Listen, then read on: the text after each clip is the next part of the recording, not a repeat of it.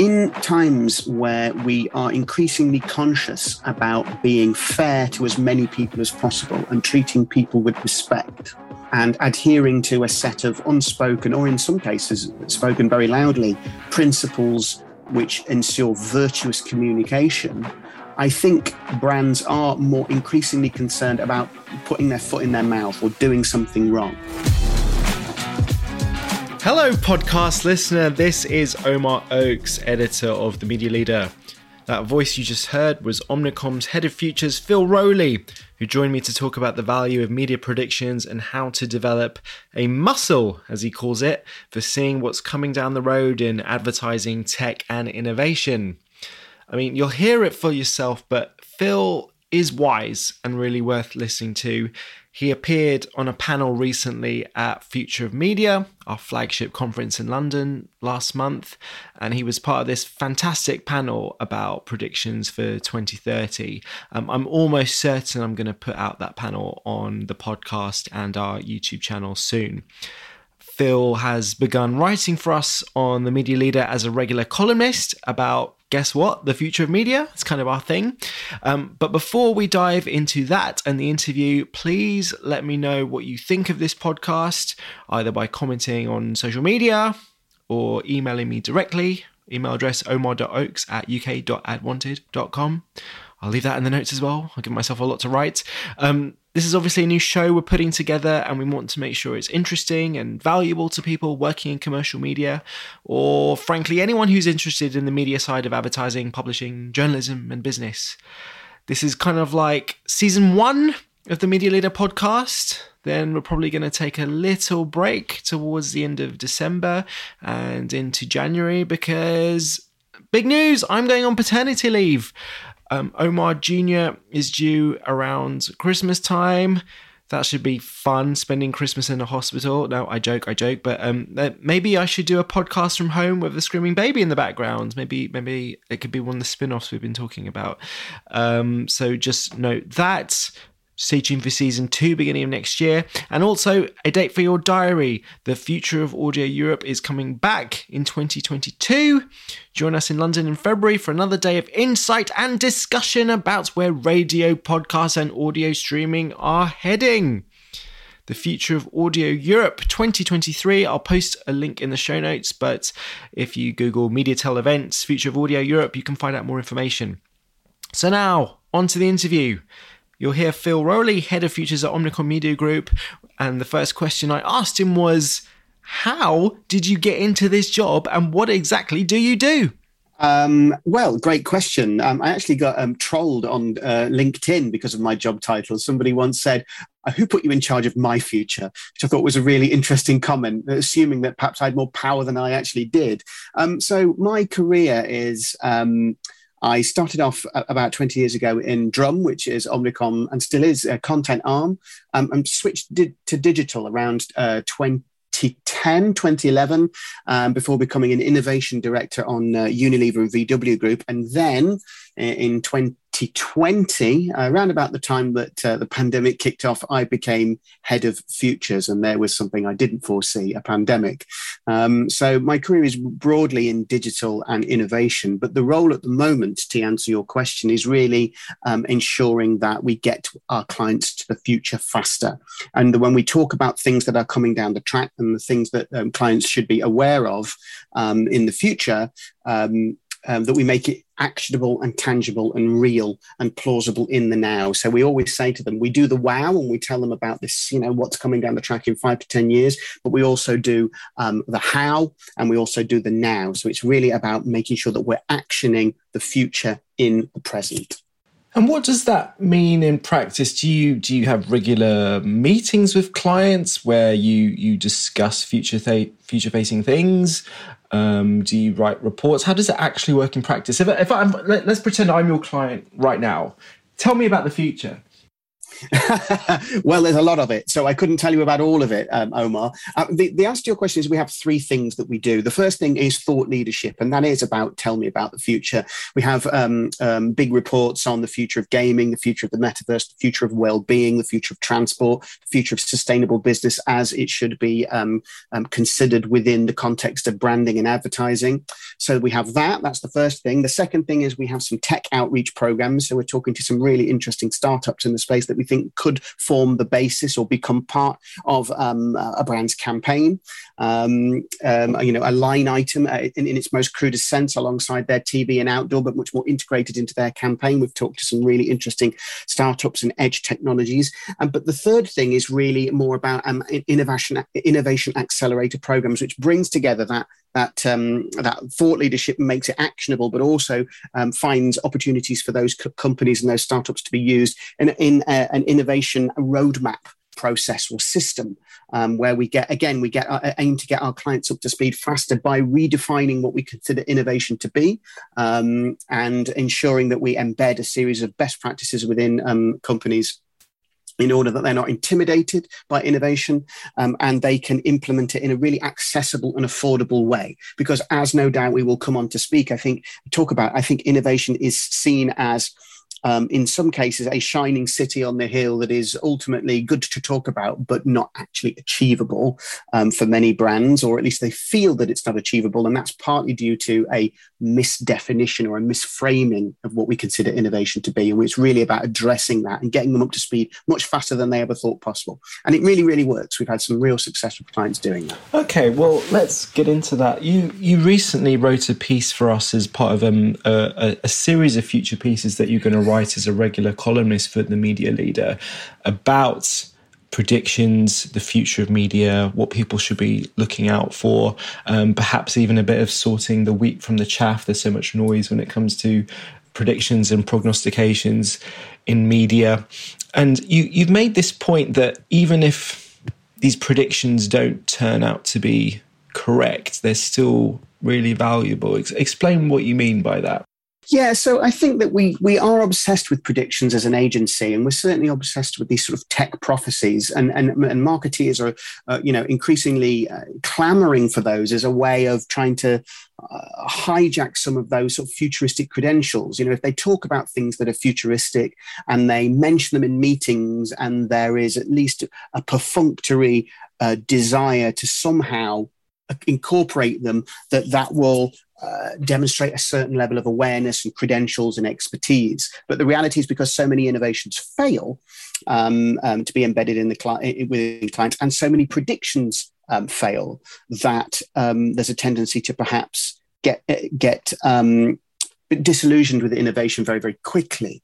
But my point in the article that I wrote is that it's not about getting things right. It's not about putting your chips on one number in the casino. It's about actually learning how the casino works. And the act of putting those chips and putting bets on will show you or develop the skill set to be able to understand what you need to do as a business to develop a sense of agility, and also the importance of long-term planning to make sure that you can make better use of those predictions in the long run.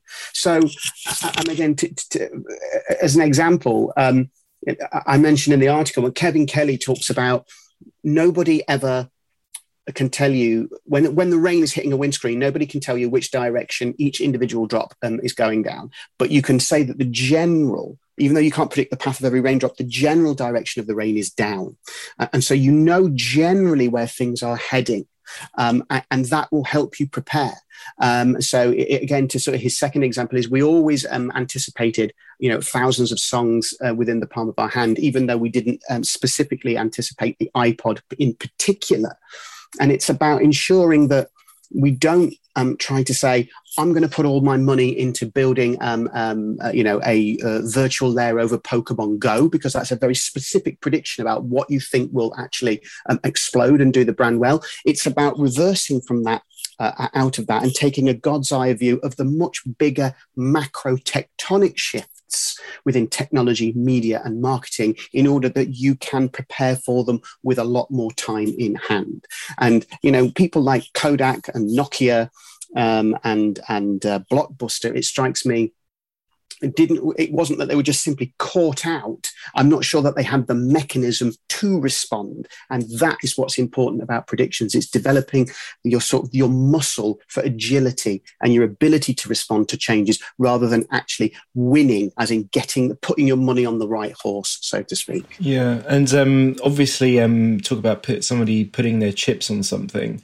I mean, Mark Zuckerberg at Facebook, or Meta, as we're legally bound to call them nowadays, Meta, he's putting a huge amount of chips on the so-called metaverse. I think if whether you call it R&D or capital expenditure, they're investing more than the rest of big tech combined. I think it already dwarfs what the amount of R&D that went into the iPhone. It's a huge amount of money that he's betting on.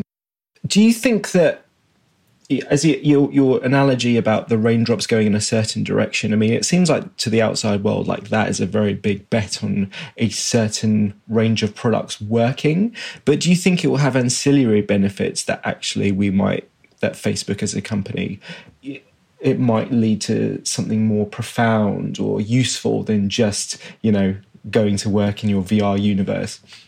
Well, I think it's interesting because I slightly challenge the premise of the question, because I think in latter months, I think Facebook, or Meta, as we are legally required to call them, have hedged their bets slightly.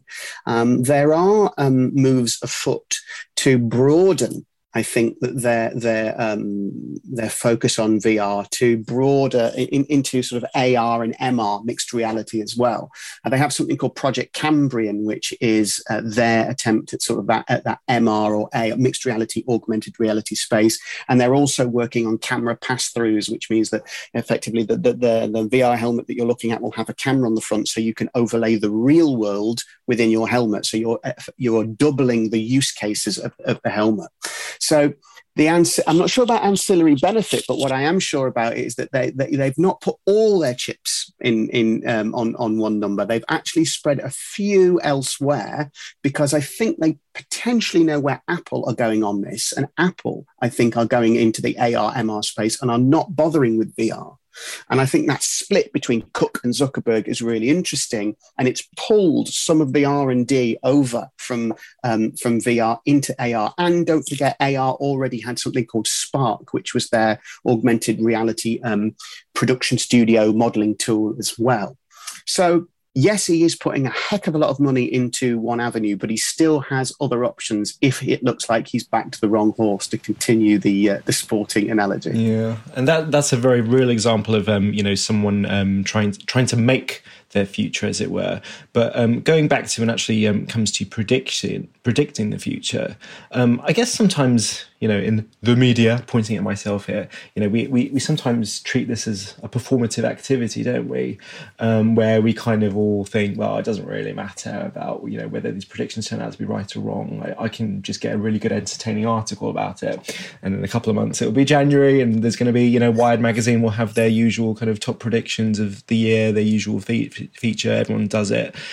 Do you ever go back on old predictions and see how right you were, and maybe if nothing else, what you can learn from the things you weren't right about? Yes, actually, one of the first pieces that we wrote at the beginning of lockdown was something called New Horizons, where we talked about what we thought would happen post-COVID.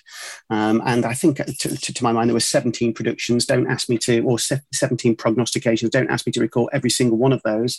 But I know that a few of them that we got dead on, but there were ones that we didn't get dead on. And just to sort of share those openly, we predicted that streaming wars would result in I suppose, a diversification of funding model. And lo and behold, 2.5 years later, we see Netflix moving into the ad space, as in the paid for spot space, which we did actually think about. But something which I predicted, which I got wrong, was that I thought we would have a return to legitimate expertise. And when people like Dr. Fauci and Chris Whitty and Patrick Vallance became public figures as figureheads of science and knowledge and learning and reason, I wrongly predicted that I thought that, they would become like the new rock stars, and we might see a shift back towards people who actually knew something about their subject. But in reality, what happened is that the fact that they knew about their subject was used as a weapon against them, in the sense that they were positioned as oppressors using their shadowy public personas to issue edicts which were unchallengeable from the position of authority, and I think that I got that wrong. So the answer to that is yes, and there's exact piece that we did, that we revisited and found that on that basis. That's an interesting example.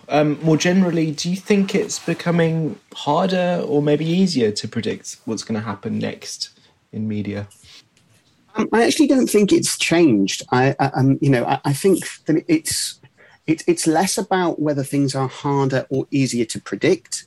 It's more about how we respond to our how do we have the ability to respond to the predictions as the waves hit the shore and we see them develop. Do we actually have the facility to be able to react and respond? So it's less about the difficulty in prediction, because it doesn't matter if it's any easier or any harder. The reality is it's all about the inertia and the ability and the flexibility and the agility of companies to respond. That seems to me the more important thing, if I'm honest. I'm wondering, is there a method or a science in the business of making predictions? I imagine obviously you have to read a lot, consume a lot of information, but is there actually a process that one could go through to get better at it? How do I get better at making predictions?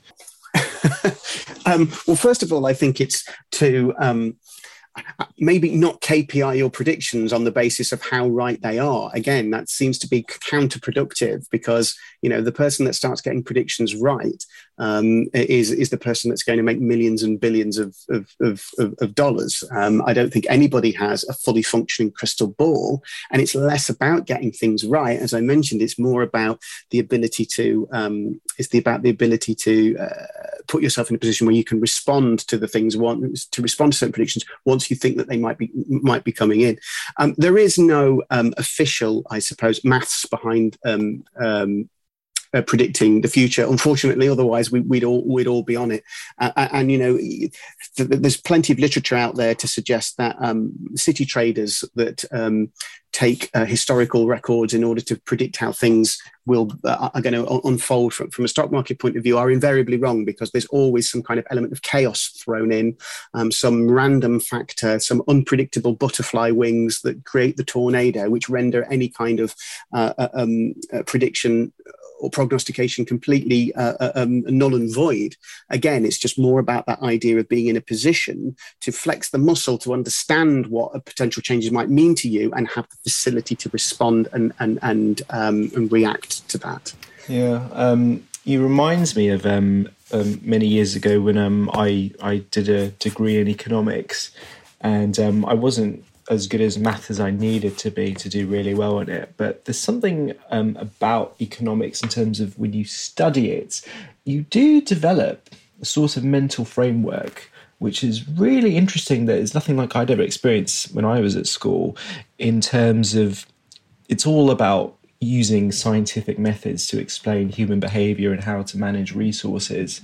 And you get into this mode of thinking, well, if this thing changes, and it's usually something like interest rates go up, for example, what effect is that going to have on the wider economy? Well, it's going to lead to, people demanding, it's going to lead to mortgage rates going up, which may kind of depress consumer demand, which may lead to this happening, which may lead to that happening. And it's a really interesting kind of, once you've been doing economics for a while, your thought, you can almost feel the brain chemistry evolving to think in this certain way. Do you think there's any sort of academic training that helps people kind of develop that muscle, as you call it? There are places which are consider themselves to be institutes of the future, or macroeconomic forecasters, and of course they're working on spreadsheets and maths and previous statistics and numbers and databases and graphs and pie charts and all the rest of it. But often I think that takes that doesn't solve, I suppose, for a wider issue. It reduces it to quite a mechanical and a rather numerical and mechanistic way of doing it.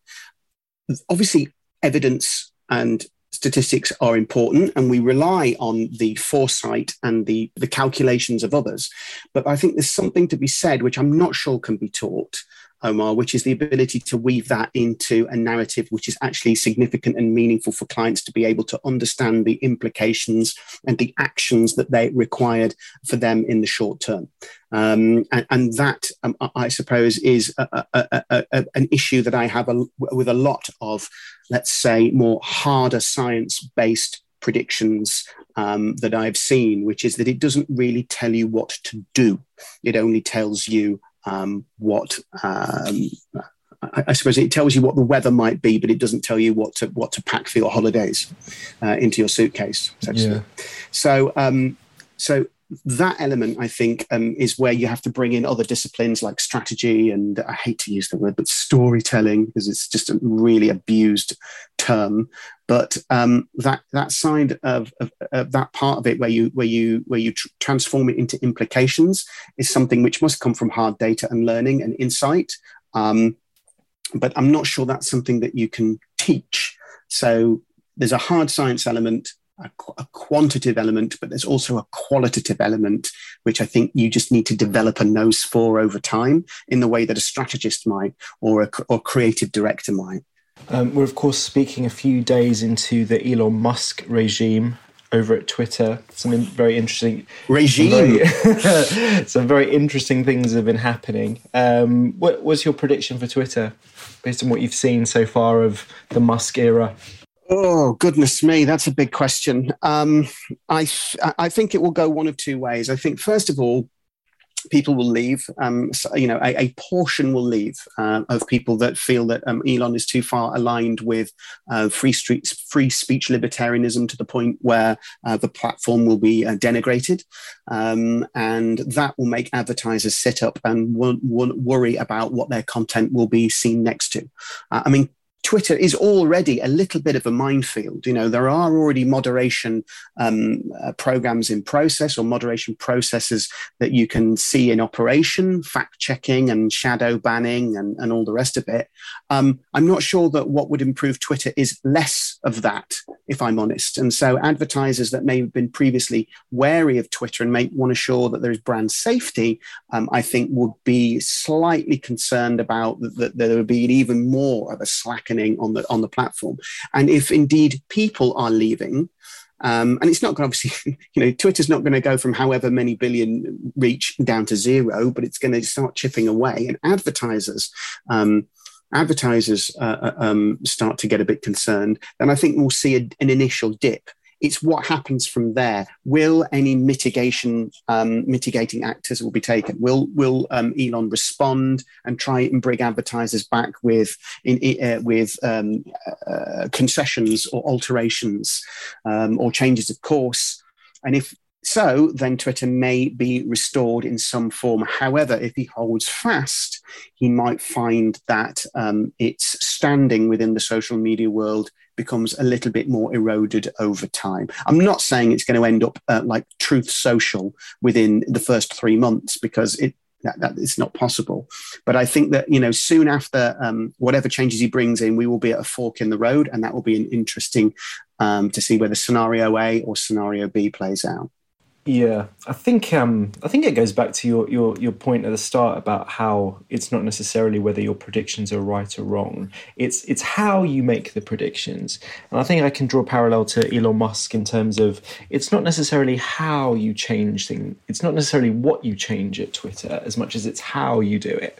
So maybe on day one, don't tweet a load of misinformation about Nancy Pelosi's husband, who was there was an attempted murder. It's awful.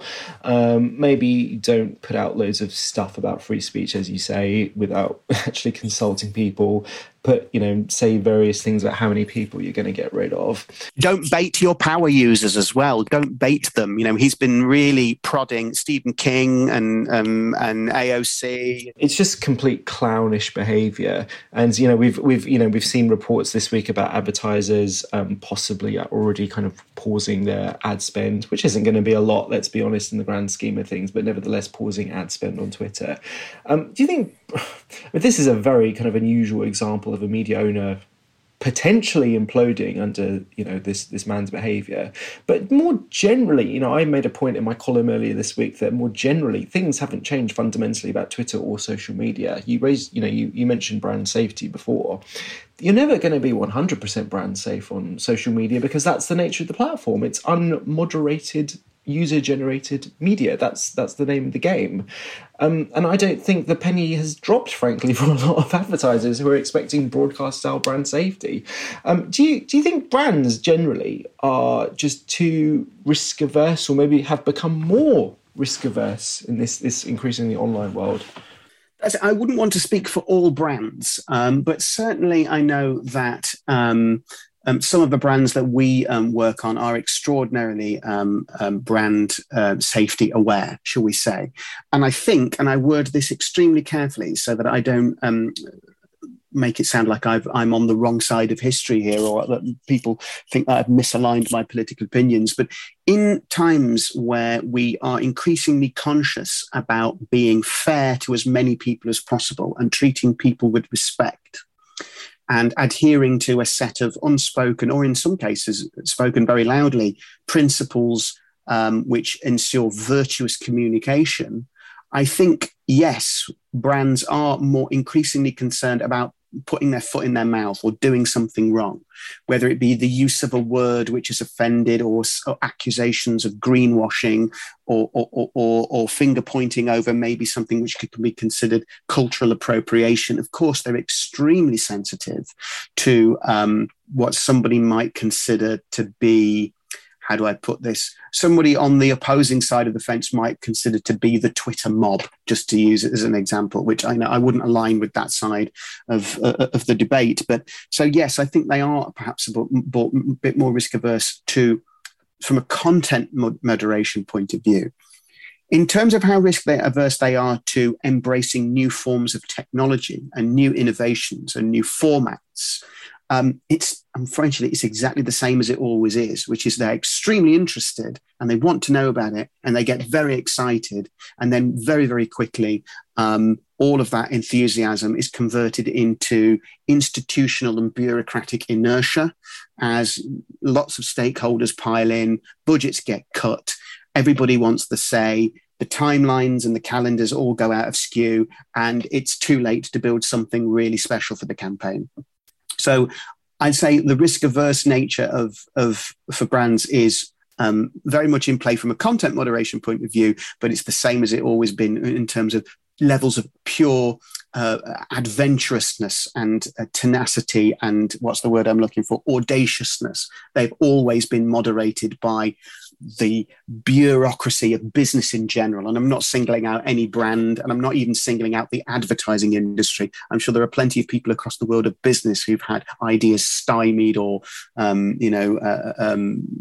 fire taken out of it by the inherent flaws in the way that business is conducted. Yeah. And the word that I often use is courage in media, actually being brave when it comes to innovating, or taking a stand, if you like, against the potential ire of the Twitter mob. And it's one of the values which is core to the media leader.